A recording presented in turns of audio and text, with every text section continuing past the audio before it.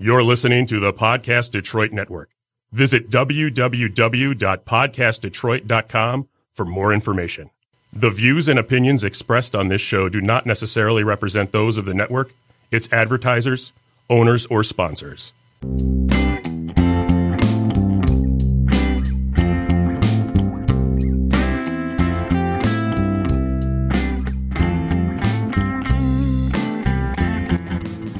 Welcome to Comeback City, past, present, and future. My name is Matt Shankin, and with me today are our two guests, Scott Utke and Brendan Brogan of Detroit, Michigan. Linda Shepard is off this week, and she will return next week. Our topic today is going to be living in Detroit. We've done about 15 of these shows so far, and we have yet to interview anyone who's actually living in the city. And these two gentlemen have recently, or in the past couple of years, moved back into the city of Detroit. And I was just curious to know why they moved to Detroit and what keeps them here and what their interests are. So, Scott, how are you today? I'm doing well, thank you. Great. Now, Scott, and Brendan, how are you doing today? I'm doing well also. Thank you, Matt. Great. Scott, where are you from originally? I'm originally from Buffalo, New York. Excellent. And Brendan, where are you from originally? Detroit, Michigan. Detroit, Michigan. Right. How far back does your family go in Detroit, Brendan? For my mother's side of the family, 1964. For my father, probably the 1870s, 1860s. So a long family history. Right. Excellent. My cousin Linda and I do this show together. We're interested in Detroit because we have 6 generations of our family that have come from Detroit.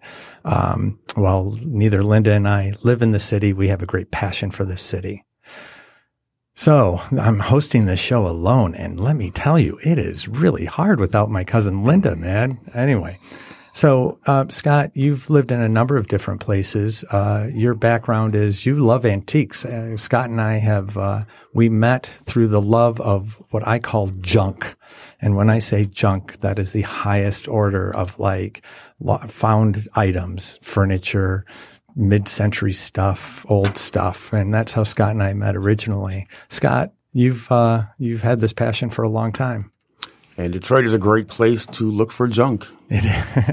What makes it special? Tell me a couple of other places that you lived. I lived in Cleveland, and I've lived in other cities in the Midwest, North Dakota, and in Sioux City, Iowa. I was out there for several years. Now, you owned a shop actually out in Sioux City, Iowa, right? I did for 8 years. Wow. And you're a young guy, so. Early start.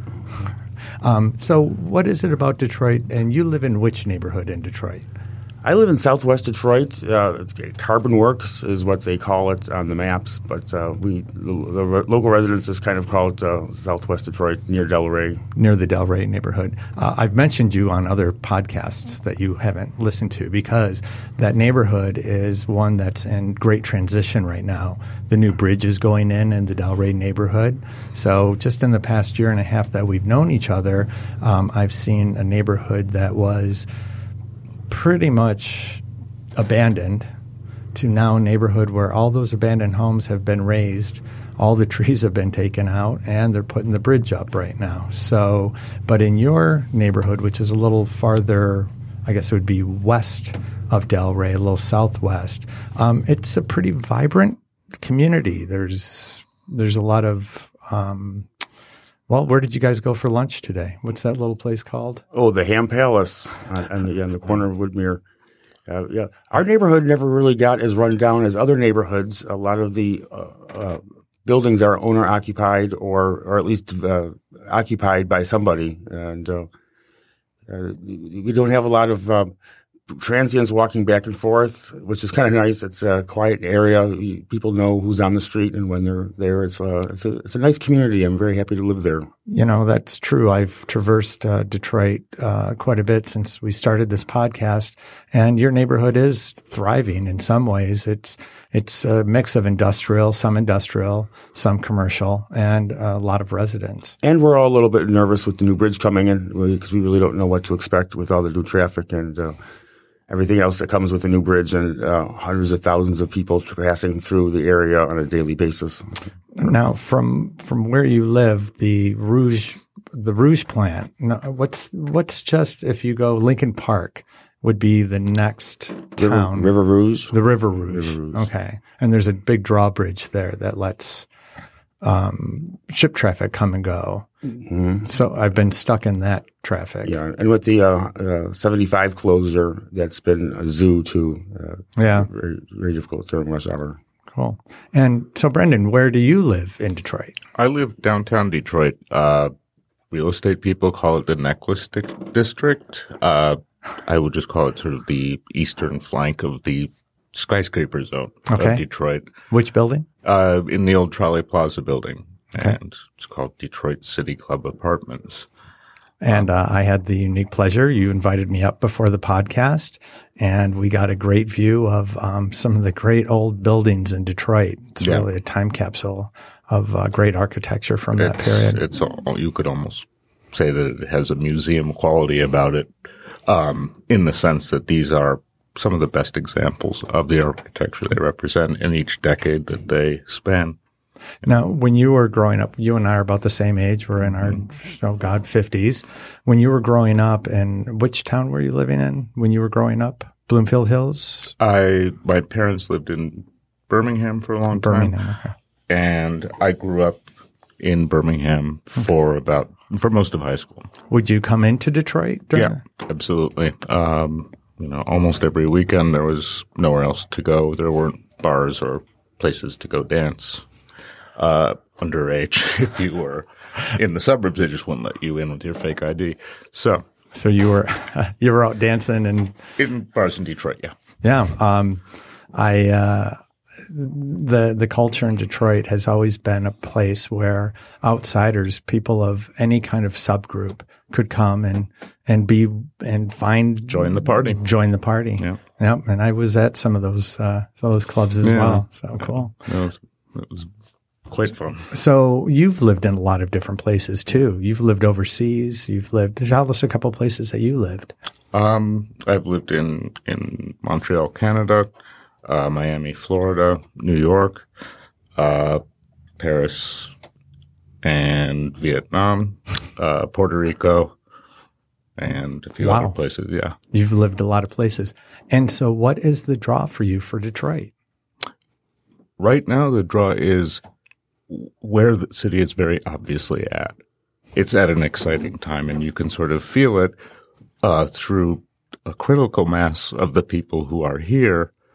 It's gone from a place that never had much sense of pride about itself. It had it for its institutions, like the Tigers. People have always been tremendously proud. Right. But the actual functioning of a city itself never brought people that great sense of pride across the board. Sure. Now, across the board, you see people say, we work harder than other cities. We get better results because of it. And it's a great place. Yeah. We have great restaurants. Right. We have great buildings. And we work our heinies off to get it. I actually like that perspective where, you can be a Tigers fan and you'd come down to Detroit. Music, too, has always been a big part of Detroit culture, and people would come down for concerts. People who, Bob Seger always said, and any touring band said, Detroit fans are the most enthusiastic fans, the most grateful fans. Mm-hmm. But when you talk about the functioning of the city, about the city retaining a population, it was a challenge. Yeah, and it has been for a long time. It was a difficult place to live for many years, and it is. Now it's worth the effort. If it is difficult, I would say that it's not. I would say that it's no longer as much of a challenge to live in the city. Right. And that's through a lot of hard work. So, Brendan, you represent something that my cousin Linda, she loves that part of Detroit that's going through the true renaissance. Campus Martius, where the old jail Hudson's coming up. Scott and I were driving down to your place this afternoon, and the vibrant nature of downtown Detroit. I've been coming down to Detroit my whole life. I've never seen this. It's never been this beautiful. right? With people out sitting at cafes, and it's, there's a lot of wealth all of a sudden that's appearing, but it is also, it's really something that is on par with any city that you would want to go visit. So, yeah, and talk about wealth. The rents in the downtown area are not difficult. cheap. Yeah, it's pretty expensive, but it's you've got world-class architecture and amenities showing up as attested by your view. Now, Scott lives in a neighborhood that, while Linda likes those kind of core neighborhood, where I'm more interested in is the neighborhood that Scott, I call it the bands around Detroit, just outside where all that redevelopment is. Yep. When I first went into Scott's neighborhood, the thing that struck me the most was you go down the street and there's a gentleman sitting on his porch and he's just hanging out, and it happens to be your neighbor and your landlord. What was his name? I made Scott nervous. I can't believe I forgot his name. Well, he's now passed, but that man had lived in that. His grandparents had lived there. His parents had lived there. That neighborhood was and remains a solid footing, even through all the distress that Detroit's faced because of the people in that neighborhood, in that community. But it's not the Richie part. No. I mean, rents are very affordable, correct, Scott? Very affordable. And there's a lot of character and there's a lot of charm. Had you looked at other neighborhoods when you were I did. I kind of lucked in on this apartment. I was a friend that whose family had the building, and I was able to get in on the ground level. Otherwise, an apartment like that would be twice as much, 3 times as much in many other parts of the city. So explain what this, and this is kind of a typical Detroit 1920s, 1930s duplex. It's a duplex. It's a upper, lower, 2-bedroom, hardwood floors. And I pay about $400 a month. Wow. With a 2-car garage. How can you afford not to live here?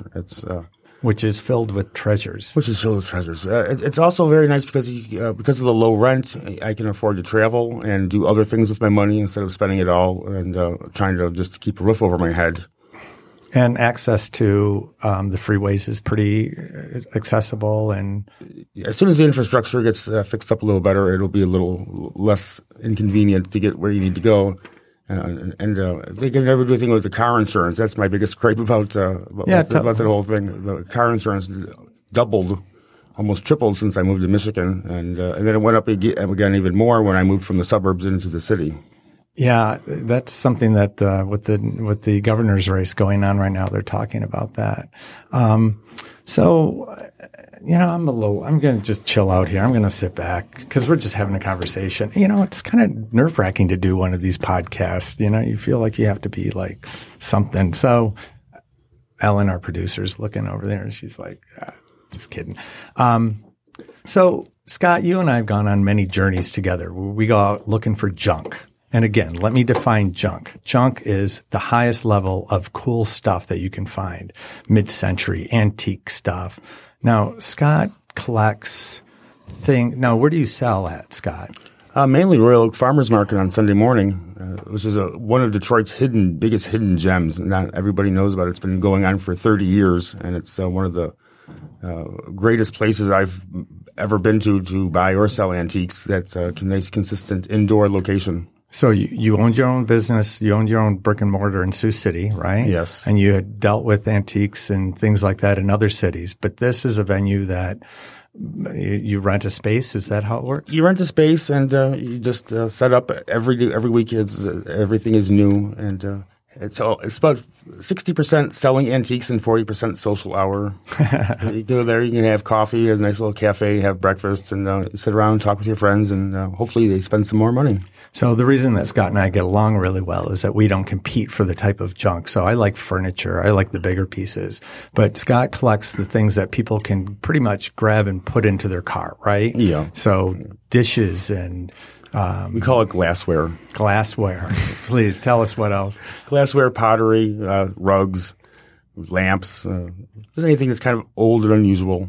What kind of what's the farmers market drawing? What kind of population? Who's coming to that place? It's a very eclectic crowd. But you'll get a lot of local people from Royal Oak shop there. About half the people that go there every week. So a lot of very loyal customers. Really? You have a lot of repeat people that come? Yeah, almost everybody there has been there a few times before. And the other sellers, are they pretty consistent? Yeah. I'm the new kid there, and I've been setting up there for almost 5 years. There's people that have been there for 30 years, and they kind of still look at me like I'm a beginner. There's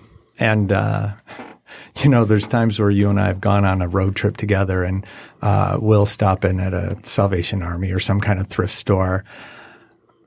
It's how could I say, Brendan? What were we describing on the car ride up?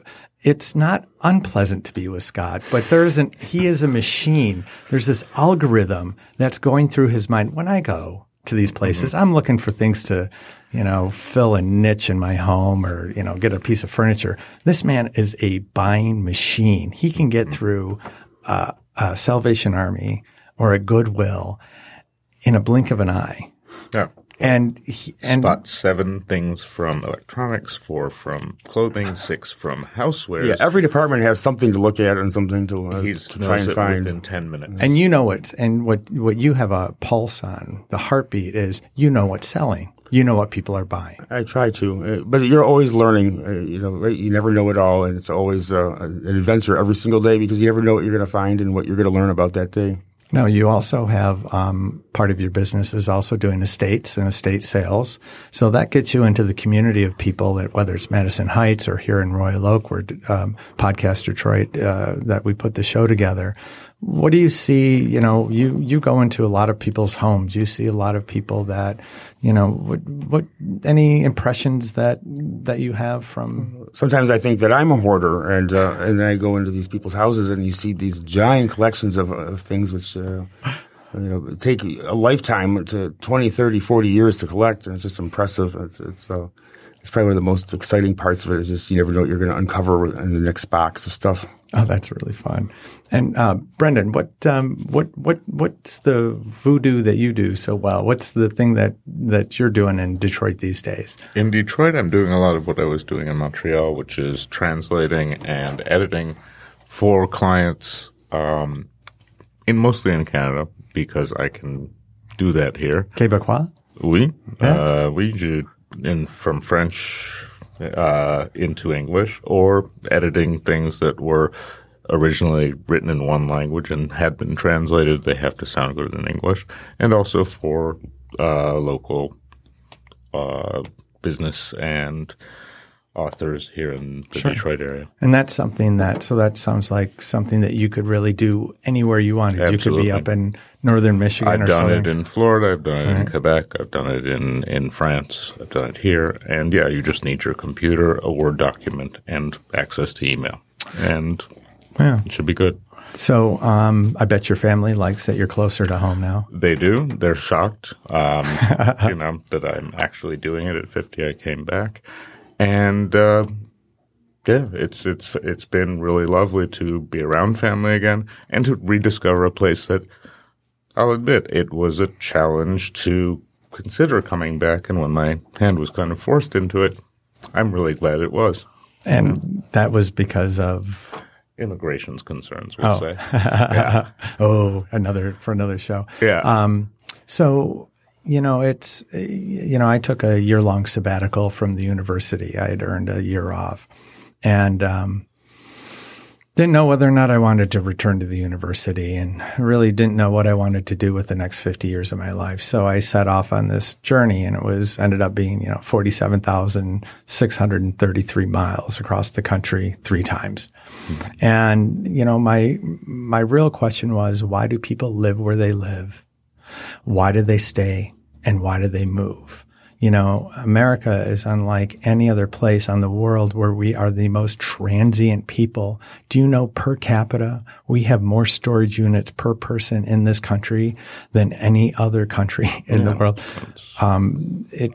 We store all the stuff that we bought from China and we are a nation of hoarders.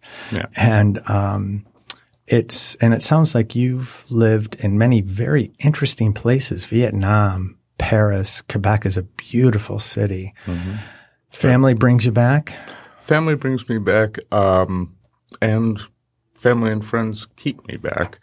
But also the fact that I've, as I said, discovered a place that I was with a friend who I used to come down to Detroit with in the 80s. And we had both come down, and it had been about 20 years that we hadn't been together walking around downtown Detroit. And it dawned on us one day this winter that we didn't really know this city at all. This was a new city. We had never been to this city. Even though I knew the streets and we all knew where we were going, sure, we had never really been to this place where so many different elements of a walk through town came together. What we were looking at around us, a place where there were lots of shops, lots of people, and they were all running around on a Saturday trying to get things done because it looked like they all had something else to do later that evening. I don't remember Detroit being much like that on a Saturday late afternoon. In the 80s, it was pretty quiet. It was not a place where there were a lot of people running around.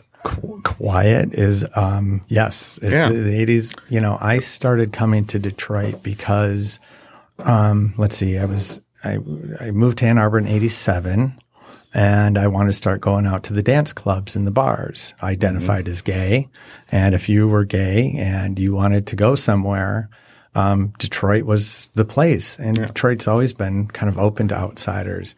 And so, what's the bar on 7 Mile? But what you would find is in this large city where a lot of places were just abandoned and desolate, that people of my subculture could come together, feel comfortable, and be safe I never had a problem being in Detroit. Detroit was never, it was never a menacing place per se. It was just there wasn't much to do, say, during the daytime hours on a weekend. Right. Right. And that they're on a 4 p.m. on a Saturday in February wasn't going to be a bustling time around the financial district. Whereas now you can go and there's a bunch of things. You see children running around with their families. And so something's changed. There are other things there that weren't there before. And, I found that interesting. And it seemed that people were really sort of happy and bubbly on a February afternoon, which I could not understand. And later on that night, all the bars and the restaurants would be hopping. They always have been. Right. But afternoons, weekends in the downtown area. That's really interesting. You being a much more cosmopolitan, you do you lived in Miami, you lived in New York, you lived in Quebec, very cosmopolitan. That you chose to come to Detroit, that's something that was important to you. My perspective has always been kind of like, I like the desolate parts. I like the parts that have where I can see an opportunity to revive, to grow something, to build something. So it's these outer bands of Detroit that fascinate me to no end. And Scott and I were talking a little bit on the way over here about investing in some property. Mm-hmm. And, I wouldn't invest in downtown Detroit, but I would invest in some of these neighborhoods so you're passionate about downtown. I like what it's become. It seems to have followed a path that has given it something that I've never seen before in the city. And when we have this here, it's quite exciting. And parking wasn't too bad outside your building. It's not awful. Not as bad as it could be and not as bad as it will be later this evening. We have a running gripe on this show about parking in Detroit. It's both tough. Costly and it's difficult. Scott, when you think about different neighborhoods that you could live in, downtown doesn't really appeal to you because of your business. You need to bring stuff in and out. I'm not crazy about paying for parking either or having to search around, but there's a lot of beautiful areas in this town. In Boston Edison, there's all kinds of deals in that area as well. Would you consider when we were talking about buying a piece of real estate, would you consider one of those grand dams of a old home? Honestly, there aren't many parts of the city that I would not consider moving to if I had a good deal on a house. What a neighborhood doesn't really intimidate me too much, but. No, you Scott. I'll tell you something about Scott. He gets along with everyone. He's a cool cat. The kind of thing that keeps drawing my eye is a building that's like on a corner. It maybe has a commercial on the first floor. Maybe a little grocery store, and then up on top has like a living situation where you could live on top, and then you could have some kind of little store on the bottom. That's kind of the hub of four corners of a little neighborhood. That's something that kind of interests me. I've had friends that bought homes in Boston Edison and some of these other Indian Village. It was said to me, you don't buy one of these homes. You just go in and take care of them for a while. They kind of own you. It's a commitment to maintaining homes that, after 100 years, these homes are huge, and they have, and they have problems that just we'll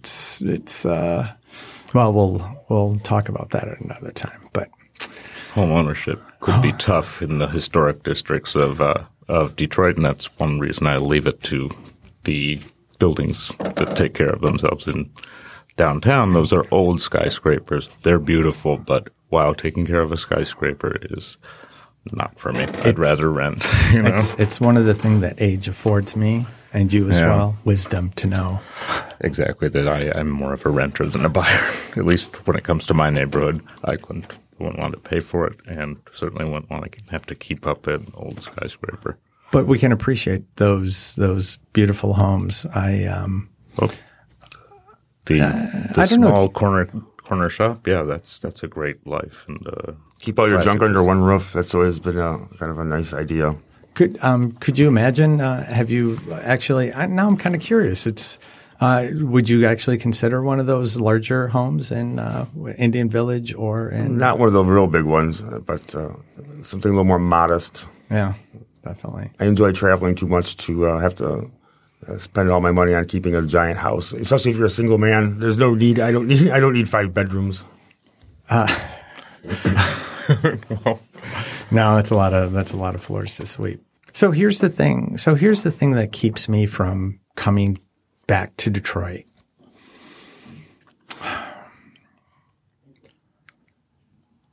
I come from a family of accountants and not big risk takers.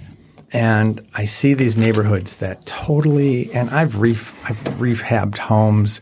I've, restored cars. It's not my lack of ability. It's my lack of risk taking. To buy a home in Detroit is, Scott's been thinking about it. There's a lot of risk that you have to think about. And if not risk, you're looking at, is this investment going to retain its value? If that's the type of thing you're thinking about, then that's a question. I got to tell you, I don't think there's a bad investment in Detroit. At this point, you might be right. But that's new thinking, right? And, your building, which was built in the 20s, I've spent time there. Other than maybe a leaky basement, hot water heater, that building, it's solid. Considering it's built over a salt mine that has explosions and the house shakes and rattles every day for how many years. The house is shaken. So that's right. Your house is over the great salt mines of Detroit. Yeah. People don't know this, but daily quakes. First time I thought I was having an earthquake. I was laying in bed and I could hear my my china rattle in the cabinet, and I didn't know what was going on. And the landlady then informed me, "Oh yeah, they must be doing an explosion at noon." So you had no idea. I had no idea. They used to do tours of those salt mines, but they haven't done those in a while. Do you know where they go in? Is it near your? I believe so, but I'm not 100% for sure. We're still rather new to the whole area, and 5 years. Yeah, 5 years. I spent 2 of those years though in the suburbs, so that it almost doesn't count. And in those first 3 years I lived in the area, I had gone downtown Detroit maybe 7 times, and wasn't intimidating, or I had nothing to do downtown until I finally discovered that there was something for me to do downtown. Do you go downtown very much? I do. I like to go. There's some shopping. I like to ride my bike through there.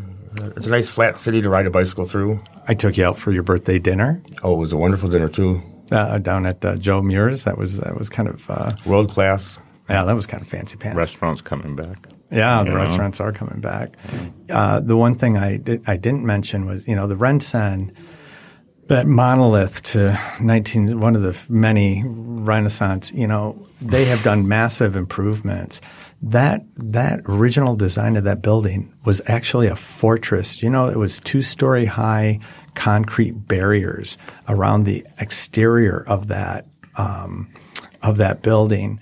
And Scott, you had mentioned when we were walking through it, I think you said, what was your experience? I thought it was just kind of a mess. Sometimes it was hard to find your way through the place, and it was just kind of it wasn't designed like a building would be designed today. I don't think that would make it really easy to get around in.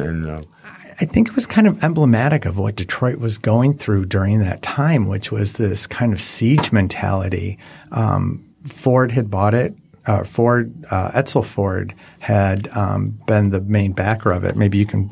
Did you know much about it, Brendan? I just remember that it was got for. Let's see. It was 1972 that it was.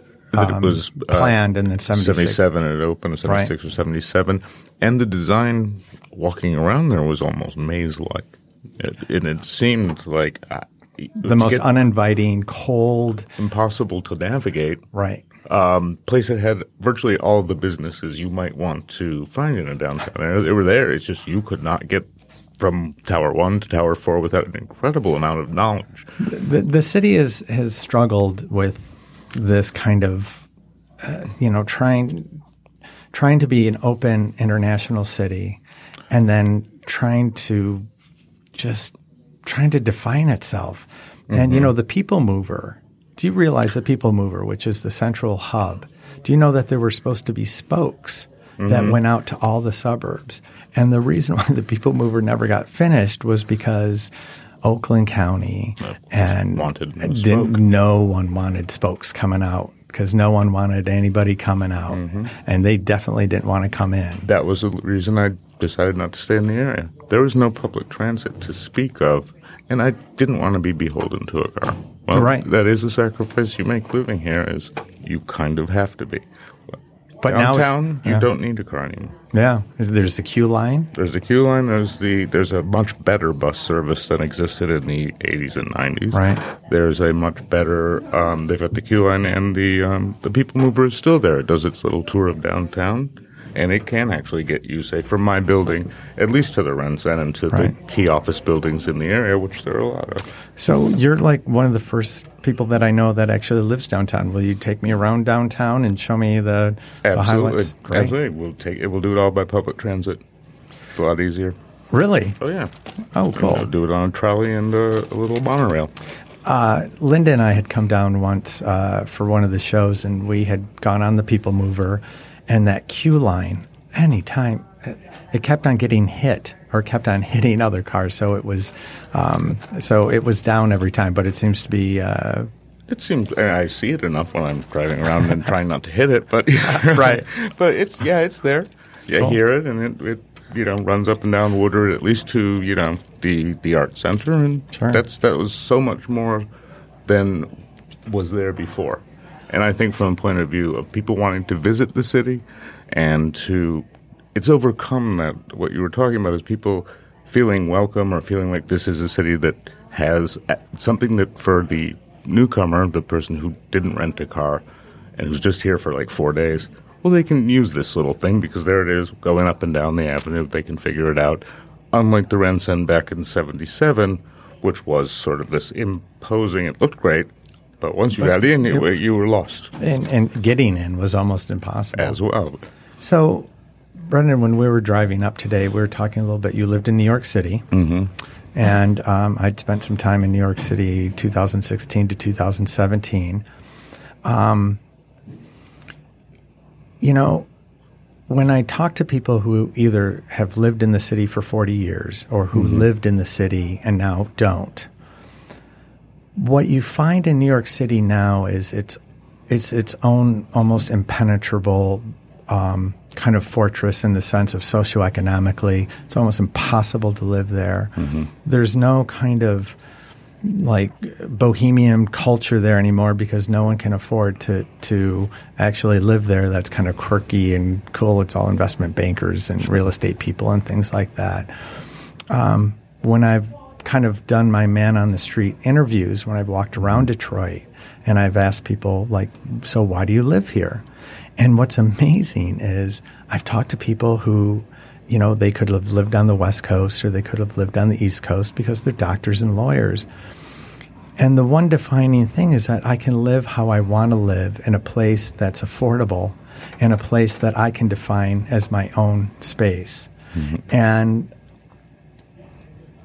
you know, can you speak a little bit to, you know, how that's more difficult to do in New York? You were talking about your experience in New York City recently. Well, I was in New York. I had been through undergraduate in the 80s and graduated from NYU in 1990 and was able to get an airline reservations job in the city and afford an apartment on the Lower East Side. It was very modest. It was maybe, I think it was $750 a month, and I could afford that on my salary if I ate very modestly and walked everywhere. Which neighborhood was that? In the Lower East Side. Lower East Side. Yeah. And that was one of the few neighborhoods left, even in the late 80s, that had something affordable. But it was there. I could walk to work if I absolutely had to. Interesting. It was on the same island. Right. Now, you graduate from NYU, and unless you are, you know, making hundreds of thousands a year, you're not going to get an apartment on that island. You'd have to leave Manhattan, I think. Right. You know, everything's well over $2,000 or $3,000 a month for one person. Oh, you know, it's astronomical. So I think that's not the case, you know, here at least. No, and I think you speak to that kind of perspective of, that's the exciting thing is it feels to me like Detroit's at a point where, yeah, it's expensive in the core of the city. But there's opportunity, like, all around to have somewhere where you could have a punk rock band and not get booted out by, you know, the landlord or the neighbors or the neighborhood committee or the building committee or the condo association. Now, when we say expensive, in relationship to maybe other cities in and around Detroit and Michigan, but when we're looking at Los Angeles, Chicago, New York, the rents aren't very expensive. No, they're okay. Yeah. And everything, of course, is relative to incomes, and that's still a challenge pretty much everywhere. But, yeah, it seems that you get a lot of bang for your buck in Detroit in the more expensive places, and that there are places that are available to those who want to cut. Like Scott does not want to spend an awful lot of money on rent because he wants to travel. Why spend it all and give it to a landlord? So let's talk about the issues of safety or your experience with ever have a problem in Detroit. Ever have a problem with feeling unsafe in your neighborhoods? Never. I've never had any. I'm lucky. Maybe I'm just lucky, but I haven't had any problems. I've never felt unsafe. I've never had. Been a victim of any kind of crime, violent crime, or car theft. No, knock on wood, no violent crime. I know.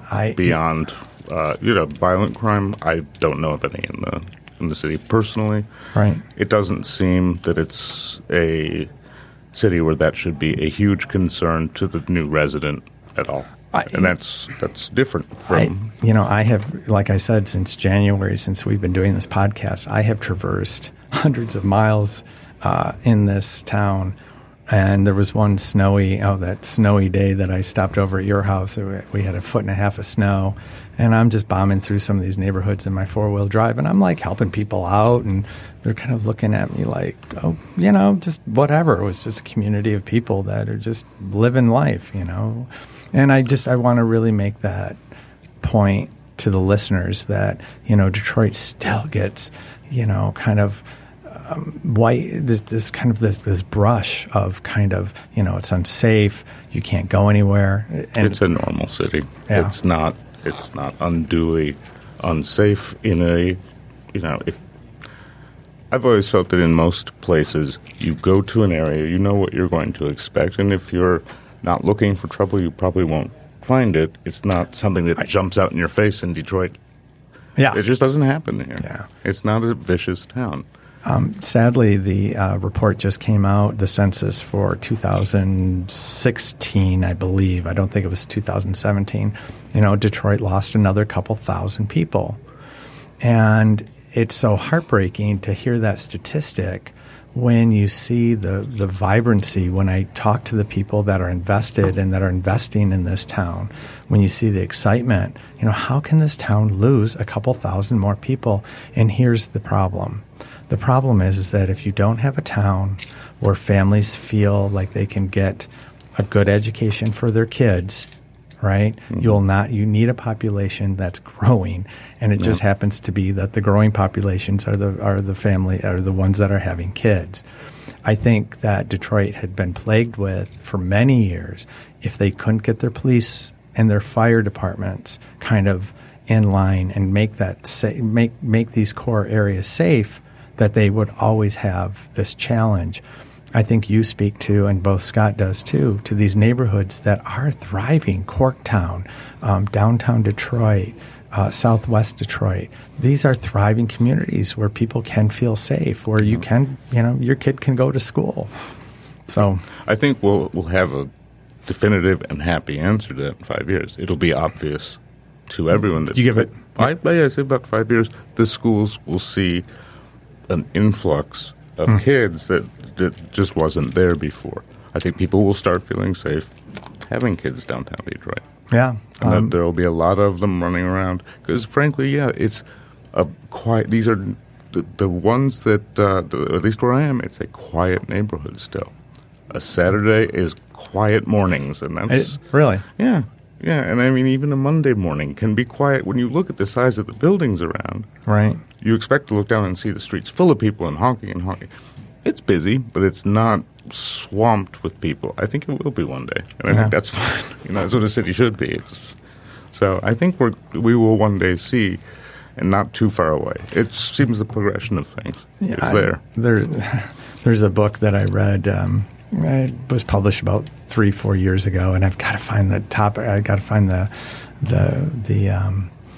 author. And but anyway, she's a young historian who took a look at Detroit in kind of a different perspective, and sure you can read the book in a night.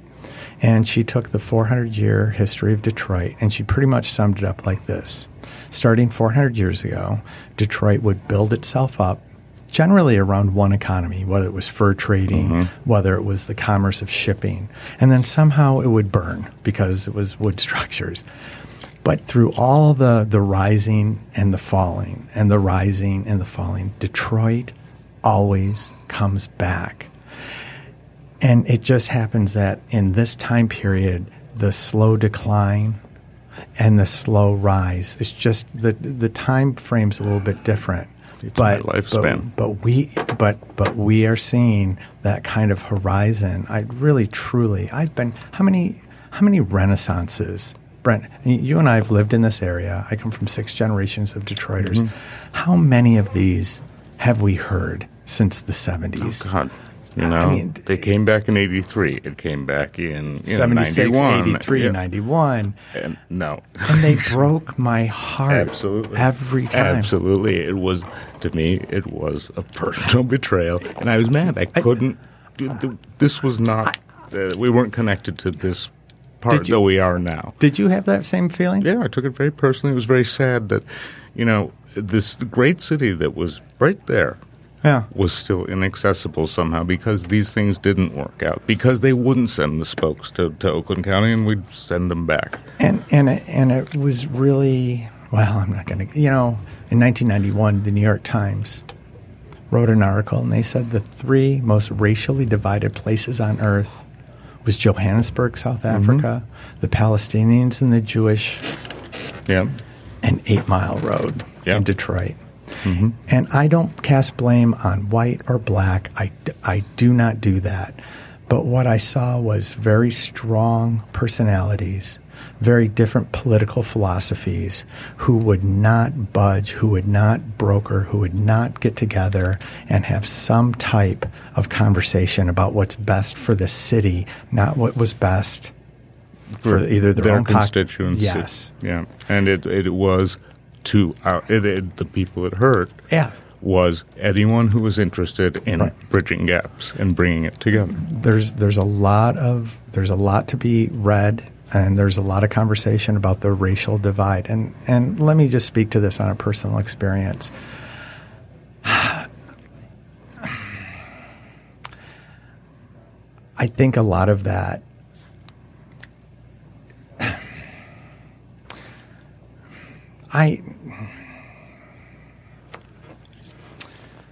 this town, I come from a Polish-German background.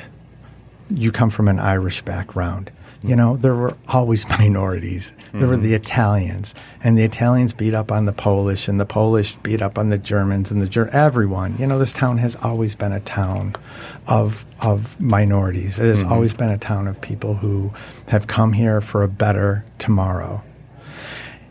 And what I see now, because of the Illiches, because of all this, the politicians stepped aside, and we have these new founding fathers who really doubled down and invested in the city. And this is where I see the